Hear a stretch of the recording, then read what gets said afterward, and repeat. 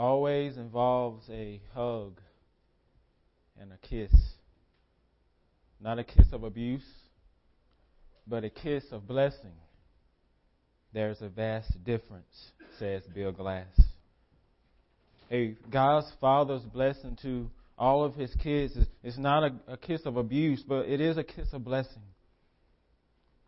It includes a kiss of election, a kiss of adoption, a kiss of redemption, the kiss of being God's people. And I encourage all of us to bear hug all those blessings that God so freely gives all of His people. Let them be with you all the days of your life. My prayer is for you and for myself is that God's fatherhood would be more to you than just sand in your hands, more than just lyrics in a song or poetry in a book or theology that you read about. Instead, I hope it would be your happy place, a restful place, comforting place, a loving place, hopeful place, a peaceful place. Embrace the fatherhood of God and all the blessings He freely gives to each of you. This morning we're going to continue looking at the content of the blessing that He freely gives us. And if you have your Bible, open it to Ephesians 1. We're going to be looking at verses 11 through 14.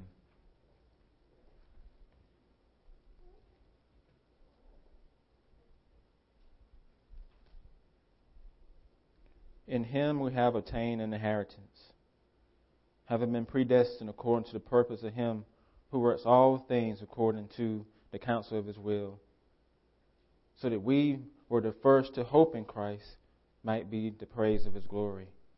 In Him you also, when you heard the word of truth, the gospel of your salvation, believed in Him, were sealed with the promised Holy Spirit, who is the guarantee of our inheritance, until we acquire possession of it, to the praise of His glory. Let us pray.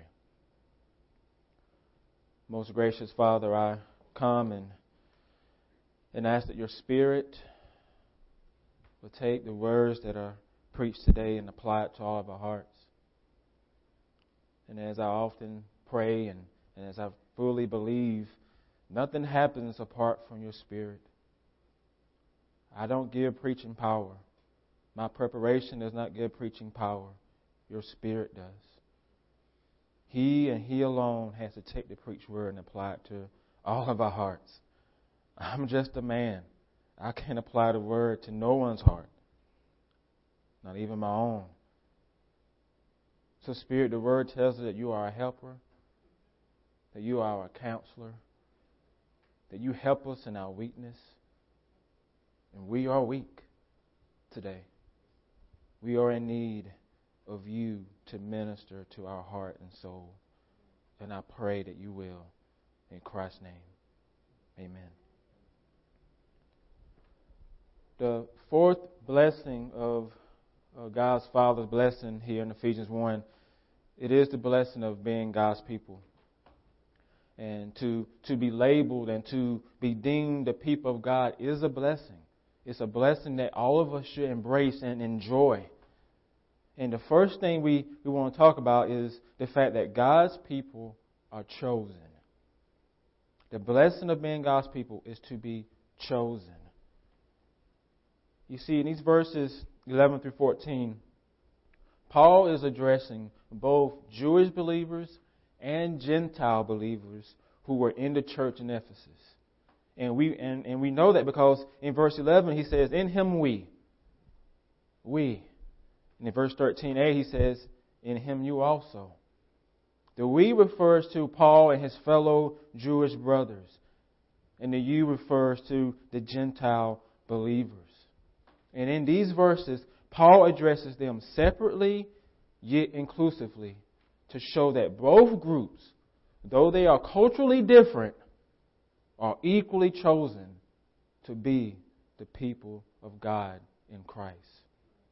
Both groups, though they're culturally different, are equally chosen to be the people of God in Christ. He tells his Jewish brothers, in Him we have obtained an inheritance, having been predestined according to the purpose of His will, He who works all things according to the counsel of His will. The Jewish believers in the church are believers because the Lord God chose them to be believers. He chose them beforehand. You see, the phrase having been predestined is a reference to God's divine work long before creation. Something that He did before Genesis 1. Something that He did before creation. It's a reference to eternity past. And so this means long before the Lord God chose the people of Israel to be His visible covenant people on earth in the Old Testament, He already chose which of them would be His invisible people as well. Think about that. Before there was a nation of Israel, the Lord God already chose which of those Jews would be Christians, which of those believers will come to saving faith in Christ. And that is what Paul is telling them here. The Jewish believers in this church, by their heritage, are part of God's visible covenant people. But it's their faith in Christ that made them part of the invisible, eternal people of God. By their faith in Christ. So the Jewish believers are the ones to first hope in Christ. Because remember, the gospel was first preached to who? It was first preached to the Jews. Then to the Gentiles. We're the Gentiles. We're not Jews. All of us here are Gentile believers. And like our Jewish brothers in the text, we too are part of God's eternal covenant people because of who we are in Christ. Not because we grew up in a Christian home. Not because we grew up in the Bible Belt. But it's because of faith in Christ that makes us part of God's eternal people. He is the one that engrafts us in. He brings us in. What does Paul tells the Gentile believers in verse 13, in Him you also, when you heard the word of truth, the gospel of your salvation, believed in Him. They heard the gospel and they believed the gospel and they believed in Jesus and they became part of God's covenant people. Jesus is the cornerstone of both groups, the Jewish believers as well as the Gentile believers. And He is the gate that we all must enter through to be part of God's covenant people, His eternal people.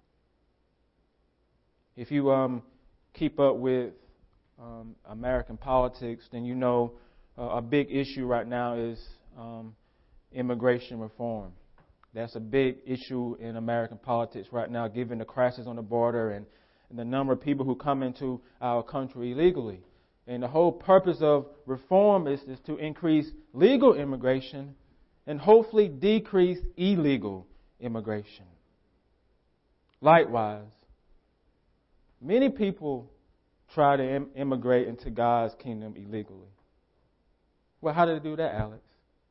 Good works, following all the rules, being a good person, having good morals, going to church all the time, doing all the good things, doing all the things they should do. And they think by doing those things, that gets them a legal pass.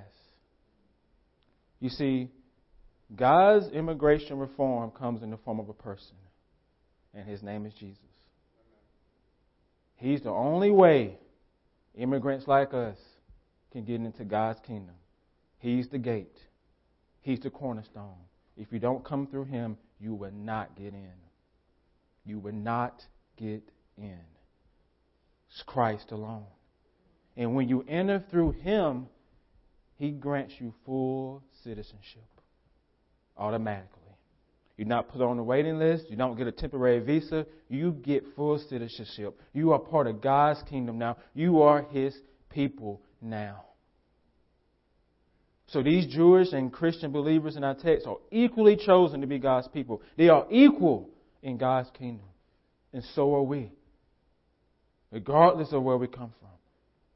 All people who enter through Christ are God's people, regardless of their nation, nationality, their race, or gender. Regardless, they are God's people.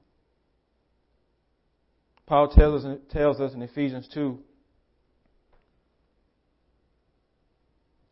for Jesus himself is our peace, who has made us both one, and has broken down in his flesh the wall of hostility by abolishing the law or commandments expressed in ordinances, that he might create in himself one new man in the place of two. So making peace, it might reconcile us both to God in one body through the cross, thereby killing the hostility. He came and preached peace to those who are far off, Gentiles, and peace to those who are near, Jews.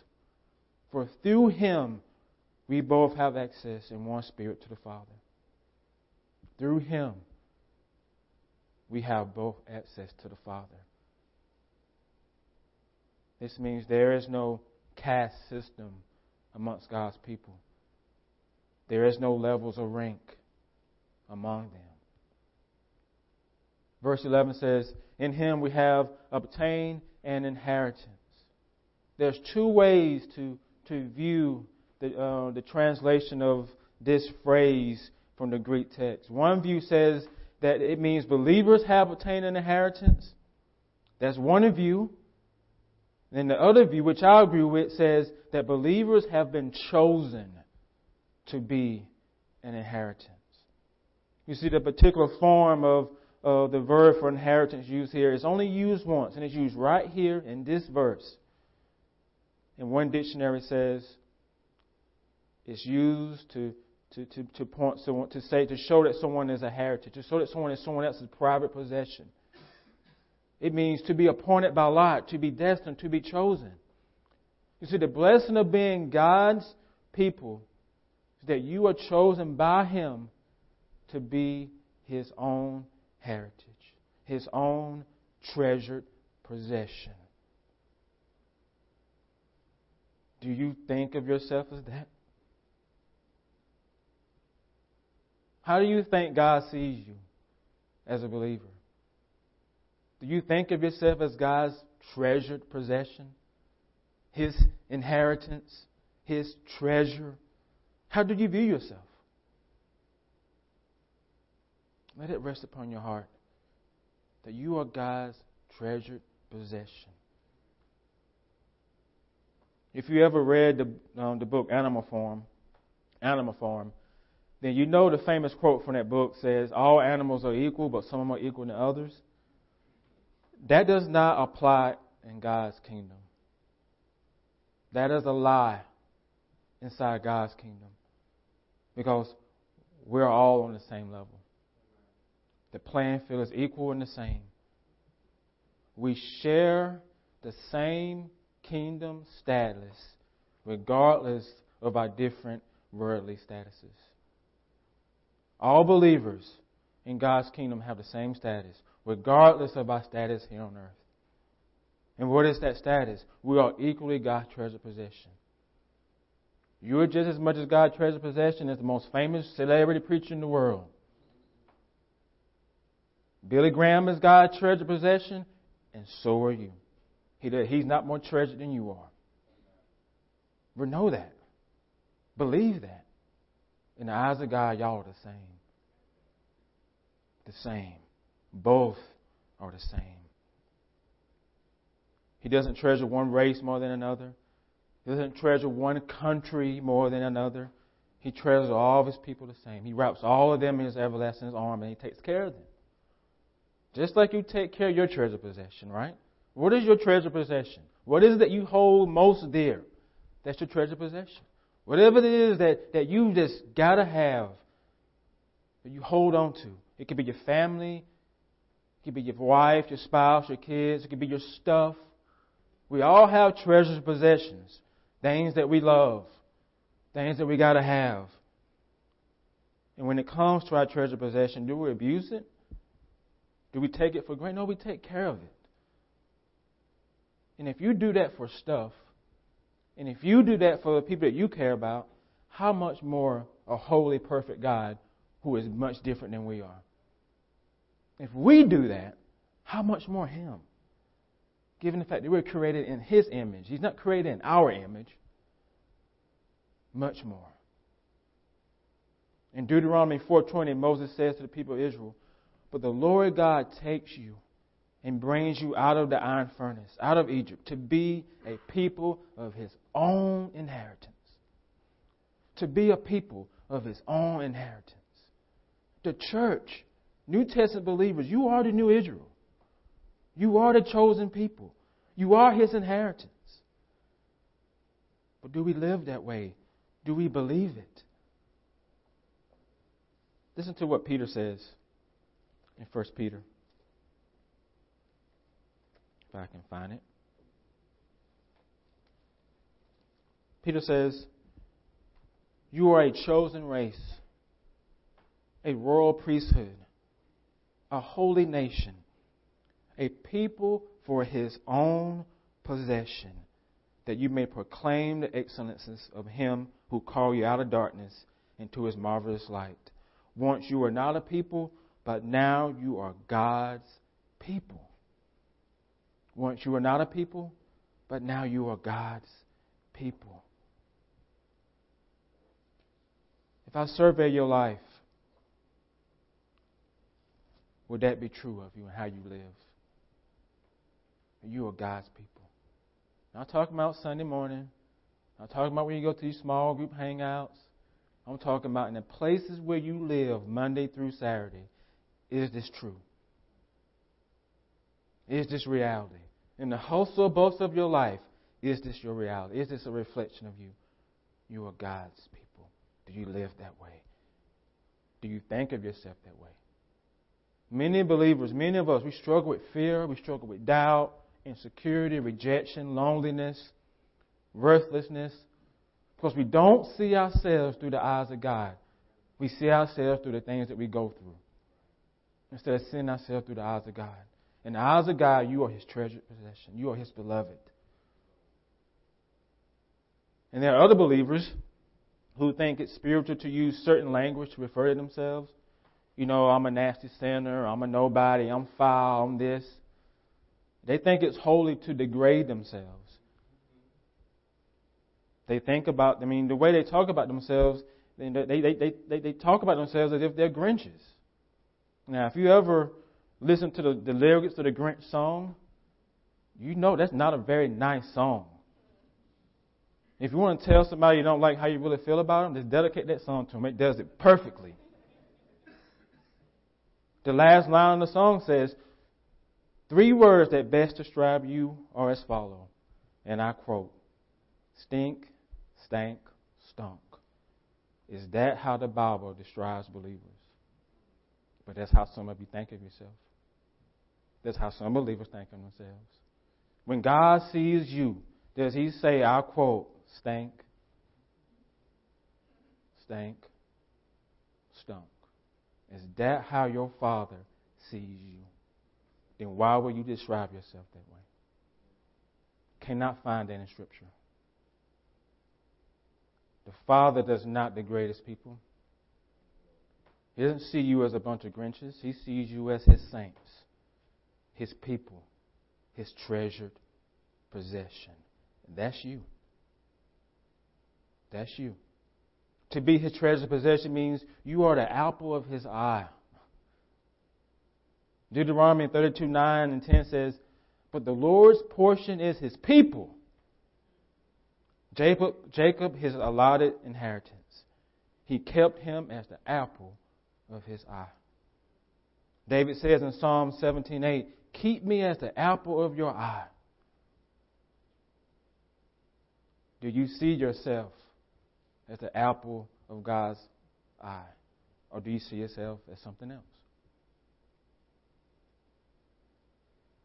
Do you? To be His treasured possession also means He delights in you. Do you know that God delights in you? When the last time you thought about that? That God delights in me. That He delights in me. Out of all the people in the world, He delights in me. Psalm 149 says, the Lord takes pleasure in His people. And that's you. That's you. Think about it. If parents delight in their kids as a parent, how much more holy God? If you as a parent do these things, remember, you're created in His image. He's not created in your image. Everything that you do that is good is a reflection of Him. And He does it better than you. Better than me. Zephaniah 13:7 says, the Lord your God is in your midst. And He rejoices over you with gladness. And He rejoices over you with gladness. He will quiet you by His love, and He will exalt over you with loud singing. Wow! God's going to exalt over me in loud singing? He rejoices over me with gladness? Man, that's good stuff right there. That's a father right there. But the question always comes back is, do you believe it? And what if you don't? That's what the Spirit is for. Ask Him for help. Ask Him to help you. Ask Him to minister to your heart. You are more than the sins you struggle with. Thank you, Lord. You are more than the sins you struggle with. You are more than your suffering. You are more than your material possessions or your lack of them. You're more than your persecutions. You're more than your fears. You're more than your insecurities. You're more than your doubts. You're more than your sickness.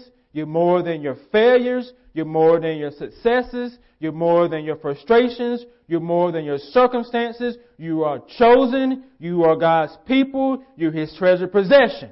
That is who you are. And that's who you will always be. Regardless of what may befall in this world, that would never change the fact that you are God's treasured possession. And that would be true of you till you go to the grave. But do you believe it? And if you don't, then that table is your reminder. Look at it. The table, the bread, the juice. It's a reminder for each of you that Christ Jesus did for you what you could not do for yourself. Remember what it represents. This table. It represents love. It's a reminder of the song you just sung that His blood will never lose its power over your life, over what you go through. God demonstrates His love for you, and while you were sinners, Christ died for you. For each of you. And through this meal, He will supernaturally minister to you, comfort you, remind you of His favor, assures you of His faithfulness. And if you have saving faith in Christ, then guess what? This meal is for you. You are welcome to come. Neighbors and friends, if you don't have faith in